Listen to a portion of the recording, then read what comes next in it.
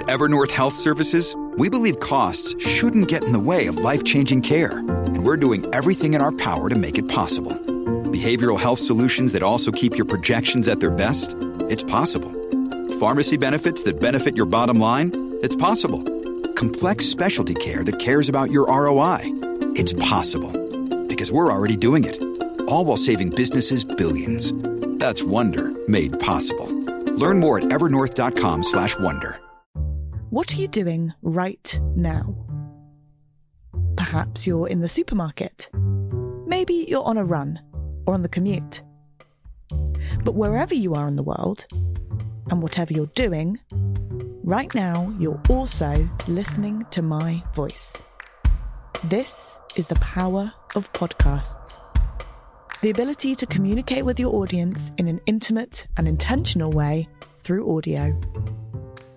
I'm Bea Duncan, Senior Partnerships Producer at Intelligence Squared. We've been a world-leading forum for talks, debates and events for over 2 decades. And we also use our cutting-edge curation, creativity and editorial expertise to elevate your brand to new audiences with podcasting. Intrigued? To find out what we can do for your organisation, book into a free consultation with me today. Find out more by going to www.intelligencesquared.com/partnerships.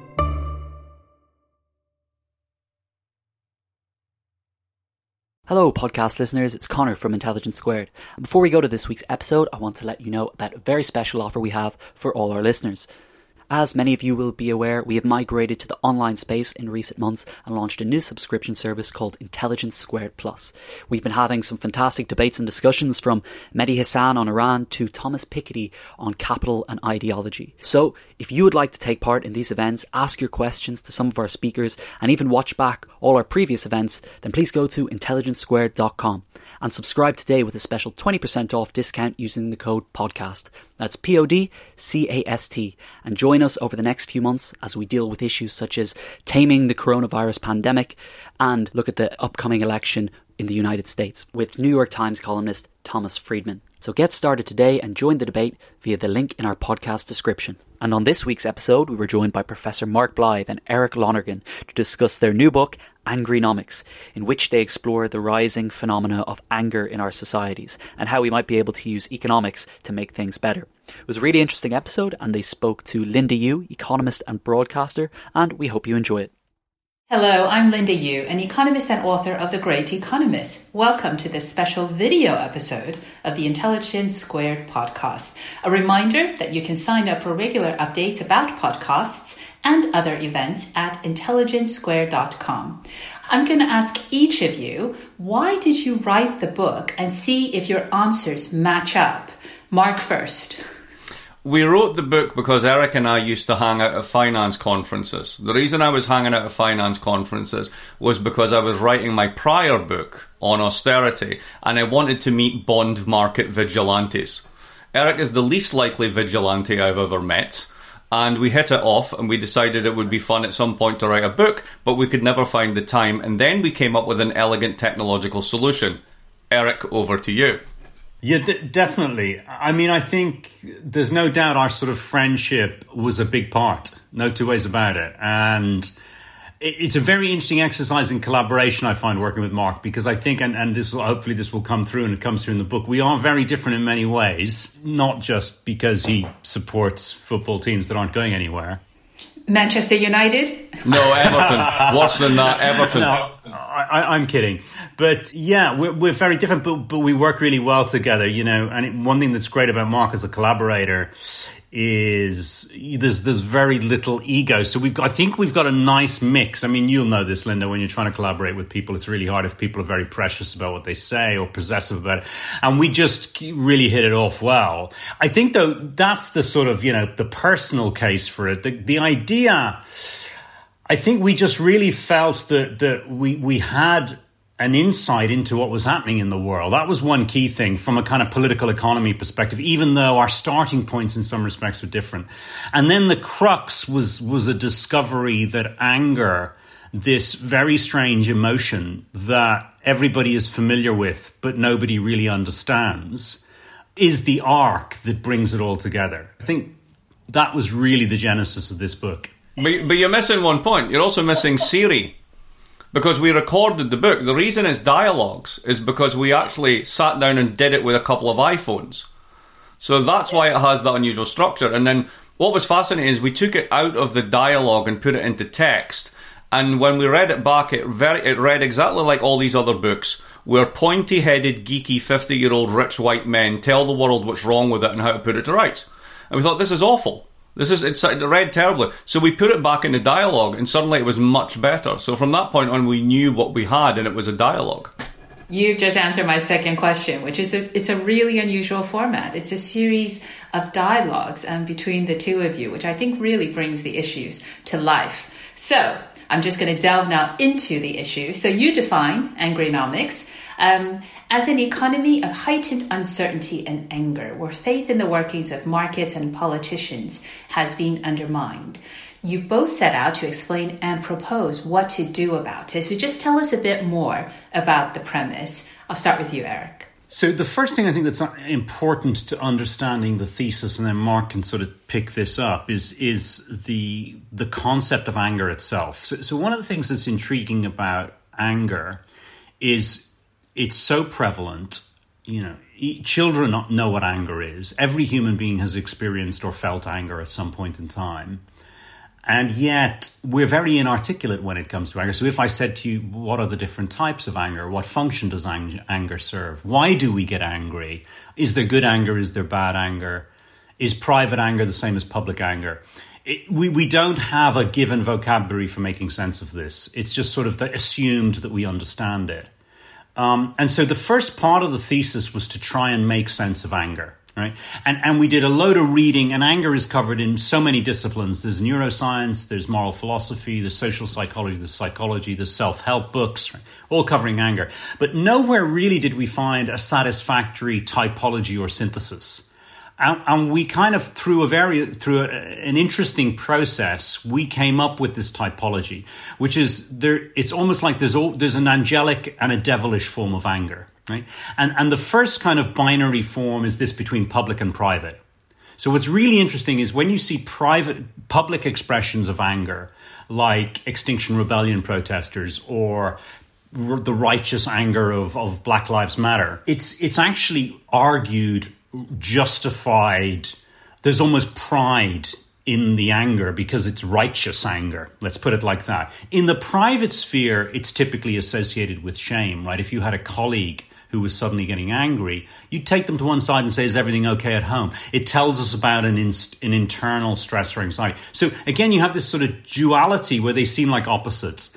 And then the second component, so you have private and public are very different, but then the two faces of public anger. Right? We have this moral righteousness we've described, but also, and this is the football reference, we came upon this idea of the angry fan, which anybody who's gone to a sort of big sporting event will identify with. And they're a very curious phenomenon. And why do they exist?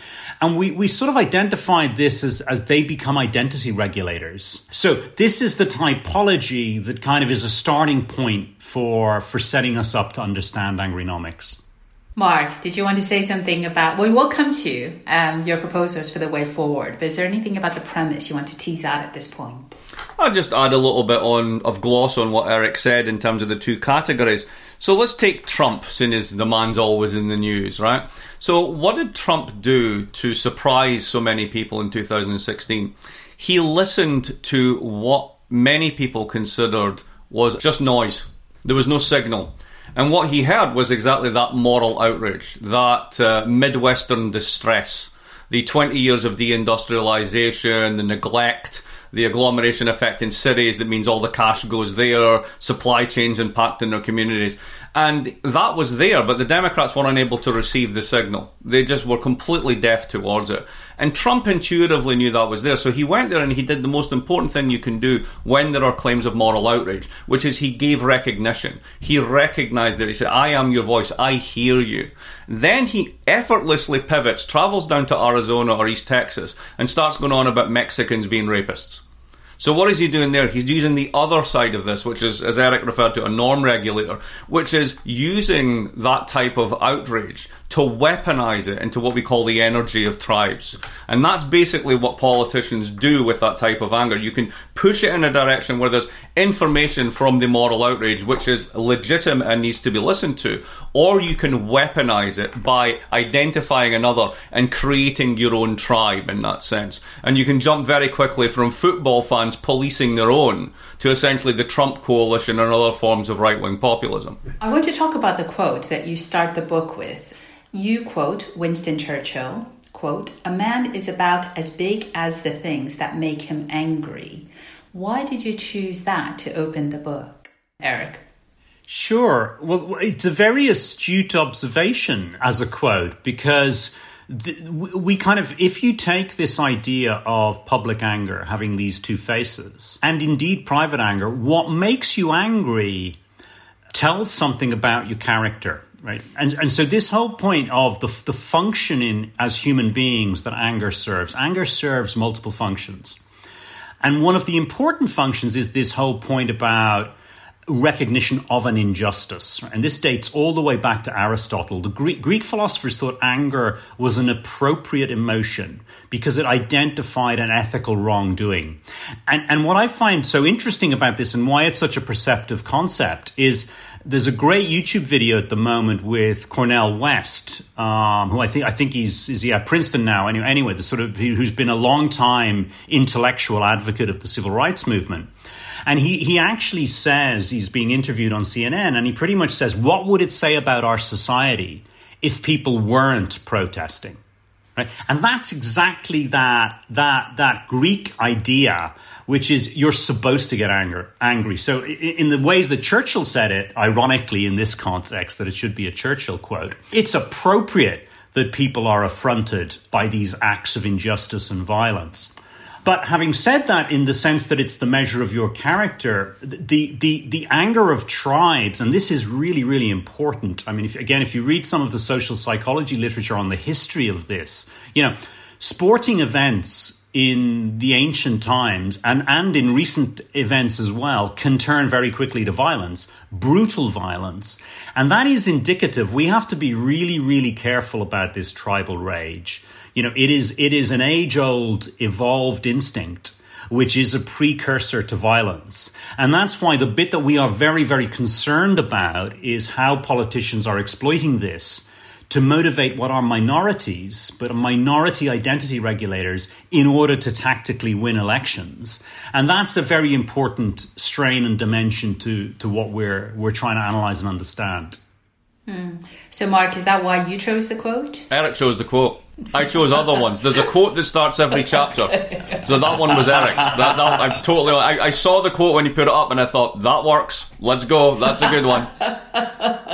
I can already tell why you two are successful co-authors. Okay, let me move into some of the analysis of the anger that you very well articulate in the book. Let me just ask you, what makes this anger that you describe different now? You say there has been long discontent with politicians. It reminds me of a joke. How do you know a politician is lying? His lips are moving. So what causes angrynomics to recur from time to time? And why now, Mark? So the middle of the book is basically structured as macro-angrynomics and micro-angrynomics. And that's, if you will, the sort of the causal story in the book, if you want to use that language. And basically what we say is there's been a kind of train wreck which has been suppressed. All right, and let me briefly explain what I mean by that. We use this analogy, as you know in the book, of capitalism as hardware and software, just like a computer. And over time, basically, incompatibilities build up between the economic ideas and rules governing the system and the nature of the system itself, and it crashes. And periodically, we've seen this. Right? So the very first big crash was the end of the gold standard through the Great Depression. Then there was the crash of the 70s and the crisis of inflation and profitability. And both of those times, there were systematic resets. If we think about all of the activity done by humans in the 30s, it was everything from the New Deal and Swedish social democracy to German fascism. Huge attempts to institutionally re-engineer economies. When you get to the 70s, it's less dramatic, but it's just as fundamental. It's the whole turn towards the market, privatise, integrate, liberalise, globalise, the whole thing, and write a whole new software code. The big hardware mod of the generation of the 70s and 80s was, of course, independent central banks. And that becomes crucial because the bug in the software for the 1980s is inequality, which is largely filled in by credit. We have an enormous credit crunch in 2008. That should have been like the 1970s. There should have been a fundamental hardware and software reset, but there wasn't. The central banks just poured liquidity into the system and brought it back to life. Well, when you do that, particularly with strategies based upon boosting asset values in an already highly unequal, skewed society of asset holders, then the returns to the asset holders increases and everyone else gets increasingly squeezed. Then you batter them with a couple of years of austerity and very low growth, building on top of wage stagnation, which has been going on in some cases for a generation, and you finally get to a cracking point. You get to a point where the volatility constraint of just adding more credit to the system begins to crack. And this is why we describe populists in a sense as code writers, albeit quote-unquote shitty code writers, because they're trying to write a new OS for the system. They realise the system's broken, but they're unable to articulate a coherent new, if you will, software package to fix it. So that's basically why now. It's a series of errors, buffer errors, that have been building up over time. There was a crash, there was a bad fix, and now that bad fix is coming apart. Eric, I'm going to ask you, that you've already done this already in terms of differentiating some of the different types of anger. Can you just say a bit more about tribalism? So in the book, you describe tribalism as the reason why football fans will travel and watch their team play regardless of the weather. You also say that nationalism is the modern national form of political tribalism. What causes tribal identity to become part of Angrynomics? Well, I mean, it's really fascinating, Linda. I mean, if you look at the literature in social psychology, there was research that's been done that's very well established now in the 1960s, which was effectively the minimum groups paradigm, and which was looking at this whole issue about what caused tribal identities and what triggers could cause human beings to form groups. And it is frightening, our propensity to break into groups, and that we will make groups based on utterly trivial distinctions. And our sense of group identity and our behavior as a group, even based on really spurious premises. Okay, so for example, they took classrooms of children and divided them into which one preferred the two abstract expressionists, Klee and Kandinsky, which are two abstract expressionist Russian artists, and you separate a room full of children based on which their preference is.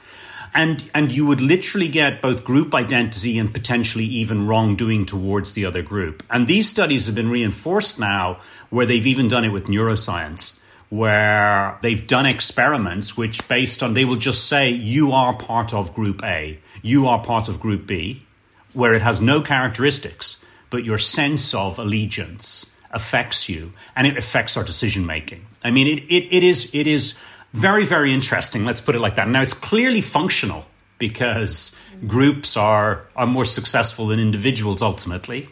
But it has very dangerous dimensions to it quite clearly as well. So our willingness to create the other, as it were, appears to be very, very deeply hardwired. And the innovation, I think, in our book is to identify the role that anger plays in this. Because that, to my knowledge, in the literature, we don't find identification of this. So people are aware in the literature angle that that fans get angry, but they haven't made this link that says, actually, it appears to be the case that most of us don't wander around obsessing about our national identity all the time.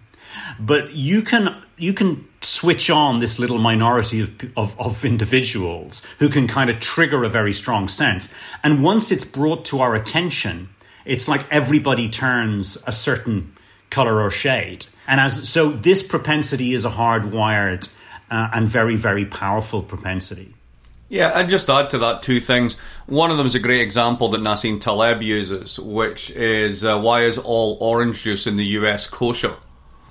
And this is basically the point about the intense preferences of minorities. You could go and make another plant to just do kosher, but that would be prohibitively expensive given the numbers. So you might as well just make all kosher.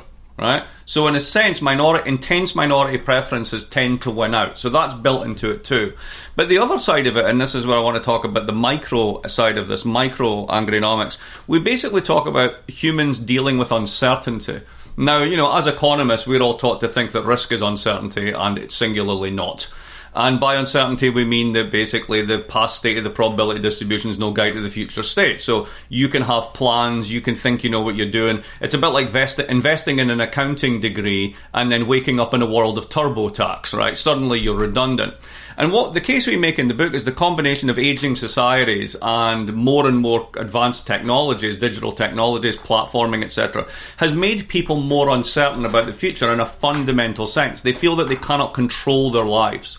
So if you add these very real economic stresses generated by macro crashes, and then you add these micro stresses to this, then put in what Eric's been talking about, that's that whole nexus that generates an angry response. That's how that comes about. And basically, we find ourselves defaulting into tribalism or clanism or whatever adjective you want to use for it, because that gives us the sense of stability that the world denies us. We live in a world we can increasingly not control, but we have this illusion that we can control through these narratives that we construct about I'm a Trumper, or, I'm a Bernieite, or I am a 4chan conspiracy theorist, or whatever, an anti-vaxxer, whatever floats your boat. But we're kind of subjectively trying to create, through these groups, these very intense groups that are very much based upon everybody else being wrong, a sense of control in our own lives.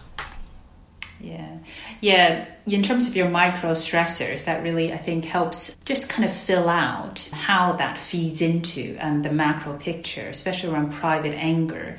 Now, you differentiate tribalism from legitimate anger. You define that as moral outrage. So in that chapter, you two discuss referendums as a chance for the electorate to show their anger and vote against those in charge. So why do we also see more moral anger now? Well, that's a great question. So I guess our claim would not really be that it's not like we're measuring the frequency and quantity of moral outrage and trying to say there's more now than there has been historically. We wouldn't be really making that claim. What we're intrigued rather is trying to understand the form of moral outrage that we're observing currently. Because as Mark describes this kind of history of forms of capitalism, and we should get him to talk through it, where you've kind of had three types of capitalism, and whenever we've had these crashes in the economy, we've had manifestations of moral outrage. But if you think about it, it becomes, in many ways, it's really clear to us what's happening in the current environment. And I think this is the kind of optimistic element of the book. So one really important theme that we have is part of the reason that we're seeing tribalism exploited by the political elites is that we lack motivating ethical ideologies. So we lack political ideologies that people can be motivated by, which they think are going to positively change their societies.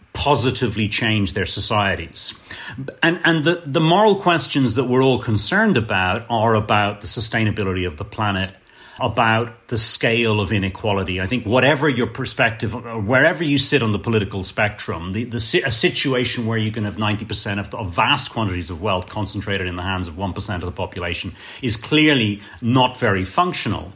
So we have moral outrage over the climate, we have moral outrage over inequality, and I think the other very important factor, which is pertinent to current economic environment, is recessions. So what we're really trying to say is we need real solutions to the problem of recession, global sustainability, and these really need to be addressed, and that's the source of moral outrage that we're currently experiencing. Sponsoring the show for this episode is Marquee TV. Marquee TV is a streaming service with a difference. It's bringing you the top tier of performing arts straight into your living room or onto your device. So think dance, theatre, music, anything you might find in the West End, Broadway, or maybe a cool little experimental space too, but saving you the cost of a few tickets as well. I've got happily a bit lost in their vast library of performances, exclusive interviews, and behind-the-scenes content. Choreographer Jonathan Watkins' interpretation of George Orwell's classic 1984 was pretty cool, and I love the dance piece, Sutra, inspired by the skills of Buddhist Shaolin monks. And we've got a special treat for our listeners. Marquee TV offers 3 months of access for just 99 cents. That's right, 3 months for only 99 cents. With the code SQUARED, simply visit marquee.tv and use the promo code SQUARED to dive into the world of arts like never before. Bring the arts home with Marquee TV. Mark, before I was about to ask you, why don't you give sort of the kind of overview, as it were, about how you want to kind of tie this together with these big picture items before we move to your proposals for how to change this thing. I mean, I mentioned earlier, essentially we have, 3 versions of capitalism, kind of gold standard capitalism based upon openness, and then we had a much more restricted national form of capitalism where people made cars and occasionally swapped them, and then that created an inflationary crisis. I think I'd rather go back, if I may, though, to what Eric was just talking there about, legitimate anger, and let's put something very concrete and recent in here so we can solidify it in people's minds, right? Let's think about what's happened in the COVID crisis. So in the COVID crisis, basically the world's central bank, which is the Fed, for better or worse, has come out and said, don't worry, if you're an asset holder, we've got you back, right? If you're a company and you spent billions, literally billions, buying back your own shares and you have no cash buffers, we've got your back. You've got ETFs, we'll buy them, or at least we'll make a commitment to. We will catch every falling knife because you're our constituency. You're a normal worker, screw you. You might get a check every 3 months. So what's behind the moral outrage is the asymmetry of the put that's being put upon people. And this is increasing through time. So just as crises are getting bigger every time and more expensive every time, there's more and more reinsurance for those that can best weather the crisis. Whereas those who actually are the least protected, think 80 million Americans who are hourly workers with no statutory sick pay, very little rights, at will hire and fire positions, mainly concentrated in high touch, low productivity, low skill, low pay jobs. That's who's really paying the brunt of this. So when they watch Boeing get 50 billion like this, when they watch banks that have taken bets on mortgages get bailed out like this, when they're constantly told there's no money to relieve student loans or for raising minimum wages, and the Fed can magic up trillions in an afternoon, why would you not be morally outraged by that? That's where we are. Yeah. And that's a good point for us to think about what do we do about it, because you do spend the last part of your book with some really interesting proposals. So, on the proposals to make us less angry, let's go through some of them. We won't get through all of them.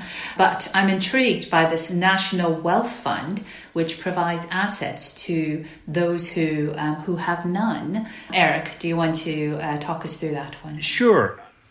So we kind of have identified these 3 legitimate areas of concern, which are relevant to all of us in our societies, and where there is a very, very strong cross-party consensus, which is we have to do something about the sustainability of our planet, we have to tackle wealth inequality, and we have to try and bring recessions, keep recessions as short as possible, causing as least damage as possible. So inequality, there is a very, very strong consensus, but there is no real consensus about what to do about it, right? And one of the kind of benchmarks we gave ourselves is we said, right, we need real policies that can tackle these problems quickly, that will be effective, and that are simple to explain, right? And now the idea of a national, and we want a national wealth fund significantly to try and tackle wealth inequality. And the challenge there is a very simple one, which is to say, how can we give ownership of assets to the large majority of our population who have very insignificant levels of asset ownership? Because in an increasingly uncertain world, asset ownership helps you in terms of the quality of your life.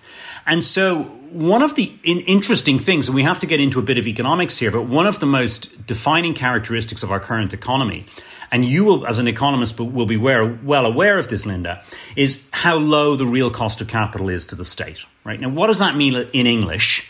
It means that the British government today, for example, can borrow for 30 years at negative real interest rates. That means the private sector is paying the government to borrow.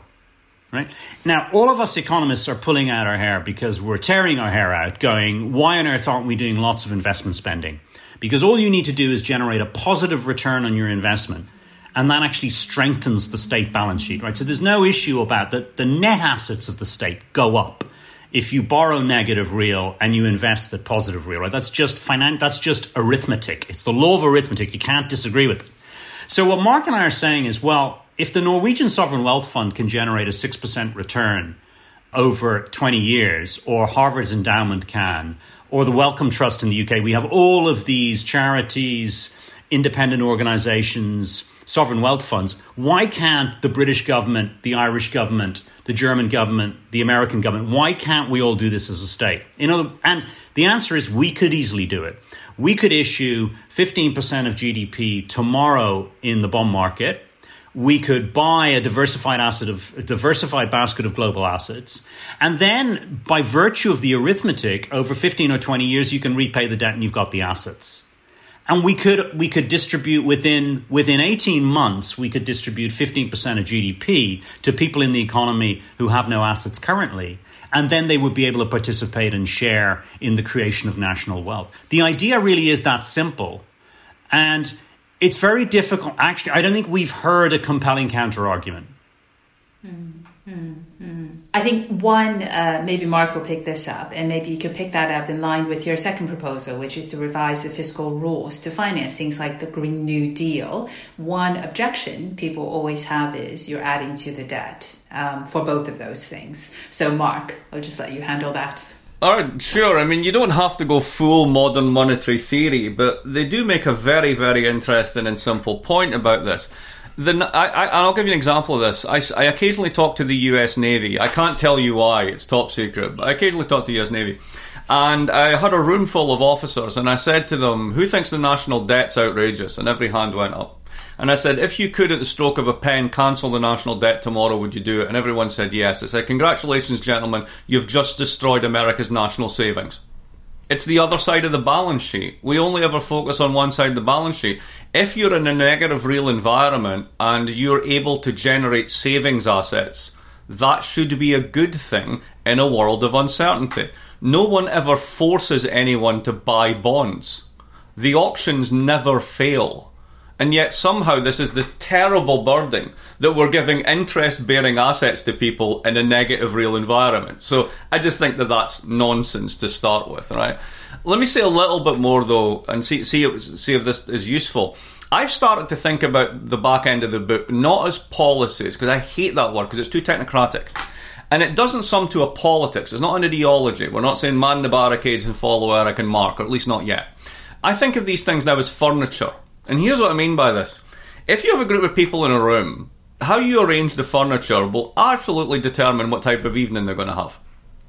So if I think of what we're arguing for, independent fiscal councils, the very techie stuff like negative rates and the dual rates that Eric can talk about, but the simple to understand stuff like a data dividend that forms the basis of a kind of quasi-UBI, if we do the Citizens Wealth Fund. Imagine what happens if you just have that in the economy. Right? Basically, every election then changes its dynamics in terms of we now have new bits of furniture there which shape our politics. And that's what I think is actually really important about these proposals beyond what they do. They hopefully are able to be supported by both the left and the right and by others and will be seen as assets for society as a whole. And if you do that, you change the furniture in the room and you change the type of party you can have. And I think that that's very important.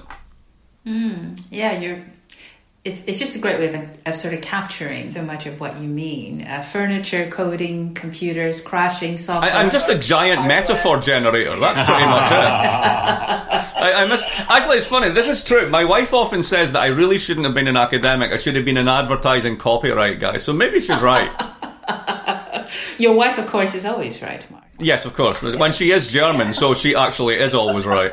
We won't have time to go through all the proposals, but I just want to pick out a few that I thought just to spend a few moments on towards the end of our discussion. So, Mark mentioned there the data dividend. Eric, what is the data dividend? Well, the data dividend here is, I mean, again, so a common theme amongst all of the policies really is to try and either broaden distribution or access to income and cash flows in different situations for households, and also to try and change, to broaden the distribution of wealth to give people more protection. And the data dividend is a really simple idea, which is we have these huge technology companies who are making incredibly profitable. They have monopolistic characteristics. They're not simple monopolies in the old sense, because a lot of what they provide is for free, but they certainly have monopolistic characteristics. The interesting thing is that almost their asset base, what gives them this value, is in fact ours, which is it's our data. And all we're really suggesting is, why don't we enforce some of our property rights over that data? And we could effectively auction our data. So if we recognize that as a community, we have a huge amount of valuable data, and so we're going to auction it in the same way that we auction spectrum to mobile telephony companies. And as a consequence of that, that then gives us an asset that we can distribute. And this is a way of trying to, we've thought an awful lot about these ideas of universal basic income. And we've thought that this is a way which a lot of this is about framing an economic policy. And the criticism of universal basic income is it's kind of something for nothing. Well, this is, which people are resistant to. This actually is about something that you own and just getting paid for it. Which lands very differently in terms of how people perceive it. I would just add on to that. Again, let's bring it into the current moment, because I think this proposal has suddenly become more relevant. As you both know, there's an OECD effort to try and get a global minimum corporate tax, and also to basically move on from base erosion to basically taxing sales rather than declared profits, to avoid all the double Irish and all this nonsense, right? And the Americans last week pulled the plugs on it. And they pulled the plug on it because, guess what? It's their tech companies. So they just basically said to the world, you don't get to tax our tech, but you get to use our tech. So if you try and tax our tech companies, we'll put tariffs on you. So this is where we are just now. All right, so that's a tough one. But how about the following then? We refuse to give you the data. Right? You basically, no, we'll tax you another way. If you won't pay a tax for what you provide as a service, then we will not allow you input data for your profit engines. And you need to buy it from us. So you can get the same effect as that OECD tax, but do it in such a way that you're actually benefiting your citizens at the same time, rather than just raising a bundle of revenue. Eric, you've got a number of other fascinating proposals in there that Mark has already touched upon. I'm actually just going to give you free rein. Is there another one that you want to highlight, whether it's helicopter drops or, please? Well, which is related to a Green New Deal, and this is where I really, really think, we all have a moral obligation to do something about this, right? So, because I actually think that the whole challenge of sustainability solves our economic problem. It's being presented the other way around, right? People go, oh my God, we've got this huge challenge of climate change. What are we going to do? It's going to require huge sacrifices. I view it completely the other way around, which is, thank God we have this great opportunity to do loads and loads of investment spending, because actually our economic system is crying out for investment spending. Now, what do I mean by that? Well, I mean, it goes back to this point about where interest rates are. We seem to be concerned by the fact that central banks have zero interest rates. This actually, and we show how to do this in the book, but if you use dual interest rates, which the European Central Bank has started to do, which is if you leave the interest rate on deposits unchanged or you even raise it, and you cut the rate of interest on lending and targeted lending, this is rocket fuel. But the key point is nobody is onto this, and nobody is saying, how do we target these loans? Now, if you said, I'm going to give the private sector 15-year loans at -2% to finance green energy investment, you will make our economy sustainable within 15 years. I mean, that is as close a thing in economics to a certainty, and we can do it. So he likes dual interest rates. There you go.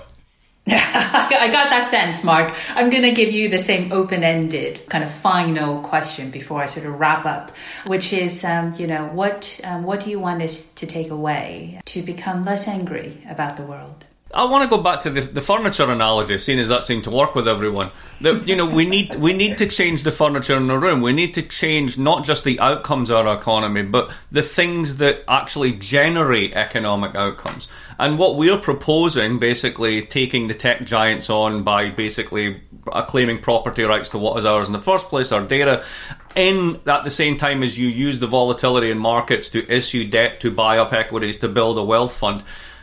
I think that parties that do this, particularly if we can get a cross-party agreement on this, we will change the way that the economy operates, not just in terms of the outcomes it produces, but it will create something that's more transparent, that's fairer, that people feel that they have a stake in, and that they're valued. To go back to the whole thing of anger, so much of anger is about recognition.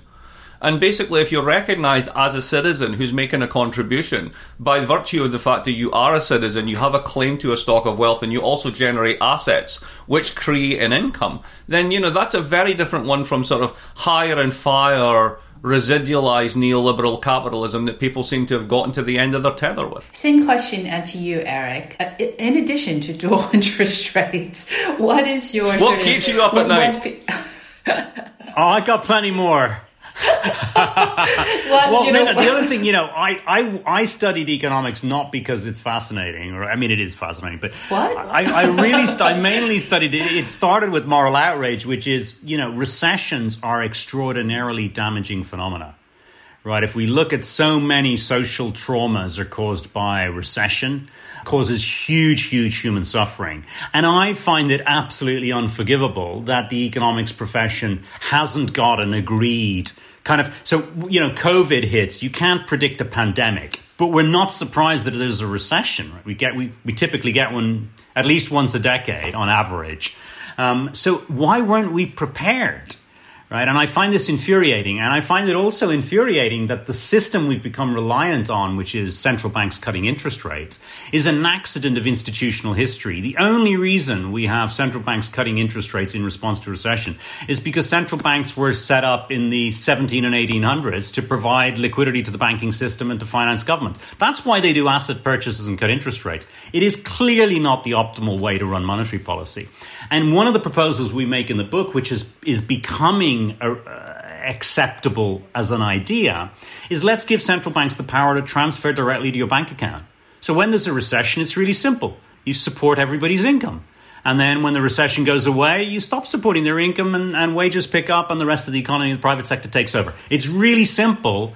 And it all of the evidence we have is that it works because it's actually not empirically any different to doing a combination of quantitative easing and tax rebates. And if you look at the empirical evidence on it, that is a much, much better supporter of our consumption and spending in our economy than all of this quantitative easing and all of these other, pyrotechnics that central banks are engaging on. So I think we need to stop messing around and set up a system where the Bank of England, the Fed, the Bank of Japan, the European Central Bank can have a meeting tomorrow, and the day after, every adult citizen has €1,000, or $1,000 pounds in their bank account, and you do that whilst unemployment persists, and you do more if you need to get the economy going, and then you stop when the economy is booming. It's as simple as that. We could go on, but we are out of time. But I'm going to squeeze in one final question to Mark, because I really can't resist. So, Eric, you gave a lovely acknowledgement to your family and friends in your part of the book. I know where this is going. Mark, you acknowledge your wife's steadfast refusal to engage with anything that you write, and perhaps this book may prove to be the exception. Was it? Yes, it was. She read the book. Oh, by the way, she's not alone either. I ignore everything he says until this book came out. Yeah, that's true, actually. That's true. In fact, I'm pretty much just ignored. So, that was me reflecting on life more than anything else.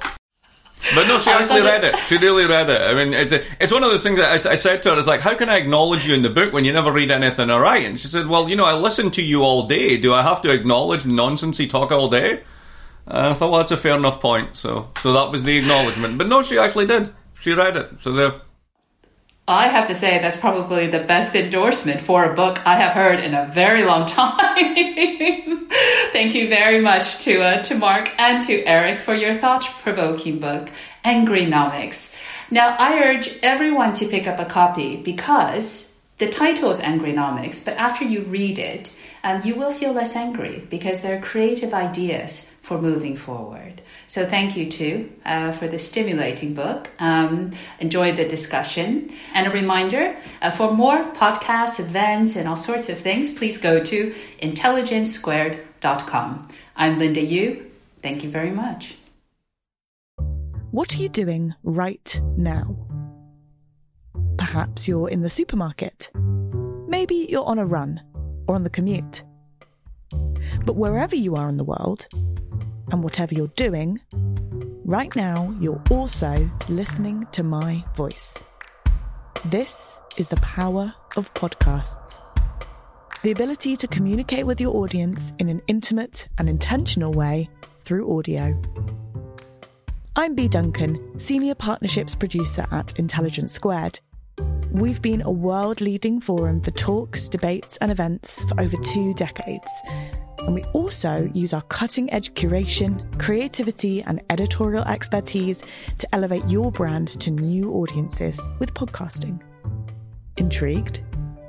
To find out what we can do for your organisation, book into a free consultation with me today. Find out more by going to www.intelligencesquared.com/partnerships.